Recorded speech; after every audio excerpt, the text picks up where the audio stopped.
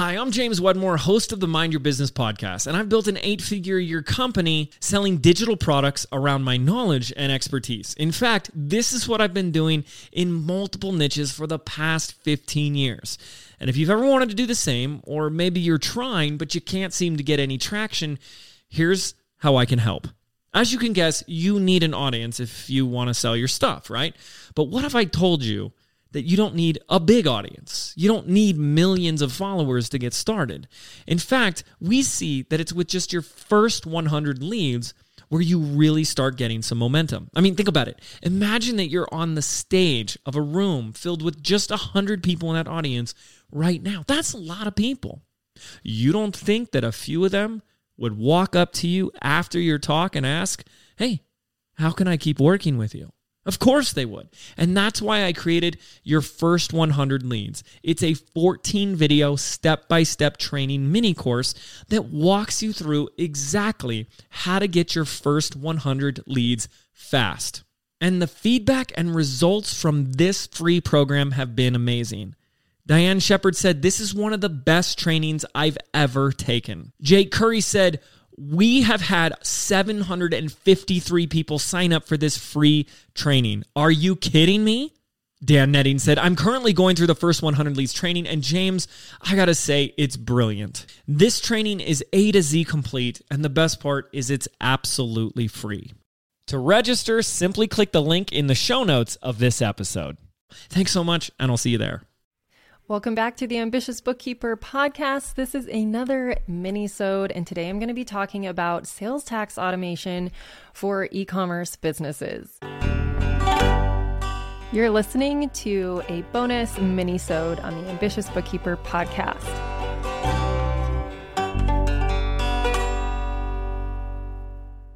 I have an audience question. One of my fellow bookkeepers has taken a lot of my courses, including the sales tax and e-commerce courses, and I will link to those below or in the show notes. She says, "I'm working with more e-commerce clients and have had a few questions. I was curious if you had a sales tax tracking and filing software preference or recommendation, and do you mainly use Avalara, TaxJar, Quaderno, or another, or some combination of these? Do you automate the filings with any of those, or do you use them for tracking and then file the returns yourself? And do you do the state registrations yourself? I have a client that is hitting thresholds in multiple states. Many of them are streamlined sales tax states, which I'll get to in a moment, and I want to get the system set up well from the beginning. Thank you for all that you do and any guidance you can provide." Well, thank you so much for submitting your question. This is a really good one. I get a lot of questions about sales tax and e-commerce, so let's jump in. Your first question was, do I have a sales tax tracking and filing software preference or recommendation? And the answer is yes. For our clients, we use TaxJar, and that is mainly because most of our clients that are on e-commerce are also on Shopify. And we are able to integrate TaxJar with Shopify so things are calculated correctly. It also is important to understand what level of Shopify your clients are on so that you can make sure all the settings in the tax settings are set up correctly, and also that things are being pushed over to TaxJar as well. So it depends on the level of Shopify they're on, whether it's actually directly integrated with TaxJar, and TaxJar is calculating the sales tax in the shop at the checkout, or if you are setting up the tax rates in Shopify, and then that information is being pushed over to TaxJar and then filed. So it's important for you to understand your specific workflows with your clients. They all might be a little bit different, but what we do is we set up our clients on TaxJar. Most of our clients are on a version of Shopify where we actually have to go into the tax settings and set up anytime they hit a threshold in a certain jurisdiction, we have to turn that on for collecting sales tax and all that good stuff.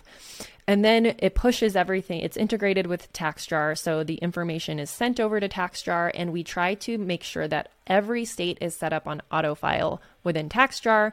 So we will actually, to answer one of your other questions, we actually set up the sales tax registrations for our clients We don't pay for someone else to do it or anything. We handle it ourselves. That way we have control of all the logins and all the setups.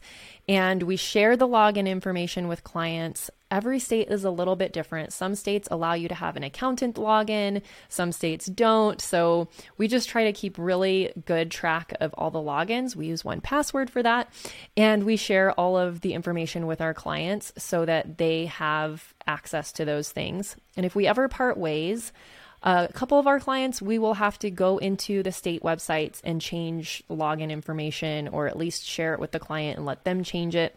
That might be a little bit of work to do, but that is how we do handle that. We handle the registrations ourselves. I will say, a couple years ago, actually, it's probably been like 3 or 4 years by now, we brought on an e-commerce client that we still have, and we had done a big sales tax analysis for them, and they had already hit thresholds in multiple states. I want to say maybe 8 states by that time, and hadn't set up sales tax yet. So what we did is, for the states that were part of the streamlined sales tax thing, I don't know what to call that, we did use that to set up those states. And then each other individual state that wasn't part of the streamlined sales tax thing, we actually set up manually. However, the streamlined sales tax website is a little clunky. And what ended up happening is half of the states that we tried to set up through that never actually went through. And so we had to go back to those states and manually set them up ourselves months later when we were just waiting for them to be set up. And so I would actually recommend not using the streamlined sales tax website to do those setups. I would just go directly to each individual state, because what happens is even the ones that were able to be set up, each state handles things differently. Some states send you a letter in the mail. So that letter would go to the client, and then we didn't find out about it. So then we had to contact the state and get a new one sent. And then some of the states, you still have to go set up a login with that state outside of the streamlined sales tax system. And so when you put in that effort, it's like, I may as well have just set up the sales tax on my own directly with the state. So that would be my recommendation on that. Don't try to use the streamlined sales tax system. For some reason, we were just not successful with it. I would just go directly to each state individually, and then you know exactly, you have the confirmation that it has been set up, and you have the login right away, and you can manage all of that yourself. That is my recommendation. The last question you have in here is, do you automate the filings with any of those, or do you use them for tracking and then file the returns yourself? So like I said before, we try to set up every state on AutoFile with TaxJar. It does cost extra money. It is worth the extra money to not have to do the filing yourself. But the one thing I will say is occasionally you might run into issues with setting up the AutoFile. I do have one state on that one big e-commerce client that we have where it is a monthly item for me to go in, run the TaxJar report, and then go to the state website and file and pay it. But it takes like 15 minutes. So not a huge deal. I wouldn't want to do that for all the states. Since it's one state, it's not a big deal. But the other piece of that I will say is, it is really important for you to have a quarterly process where you go in to the balance sheet and you reconcile the sales tax liability account, because you can't really do this monthly because some states are going to be on a quarterly filing frequency. So I recommend doing this at the end of each quarter, where you look at all of the payments that came out for that quarter end, whether it's a monthly payment or a quarter payment, and reconcile it to what that quarter end balance is in the sales tax liability account, because it's never going to be exact and you need to make adjustments. So say you have 5 states that you are filing in.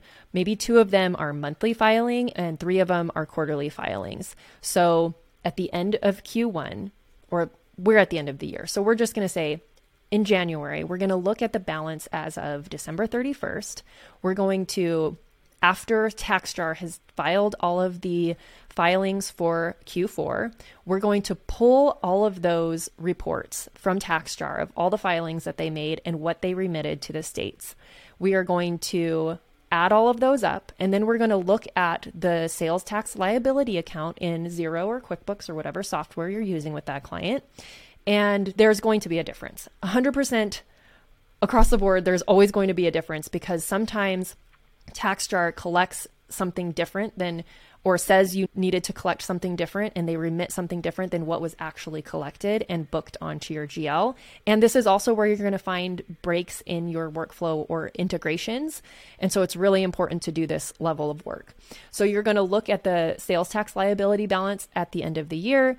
You're going to see maybe on the GL in Xero or in QuickBooks, it's $1,500, but all of the payments that were remitted to the states for the end of the year for December amount to $1,600. So you've actually remitted more than what was on the books. So you're going to adjust the balance sheet and book the difference to an expense account. And so we have created a sales tax expense account for our client because that's the difference. And then if it's a large difference, we have set up a threshold internally for this client where if it's under $100 difference for the quarter end or whatever you decide it is, we don't dig into it. We just adjust it to the expense. If there's a large difference every time and it wasn't like you set up a new state and you had some back taxes to pay or anything like that, then you need to look at your systems and make sure that something's not broken and that your Shopify or wherever you're collecting the sales tax on the front end is actually calculating appropriately. And so that's what reconciling that account will help you do. So we kind of went into a sales tax lesson here, but I hope this was helpful.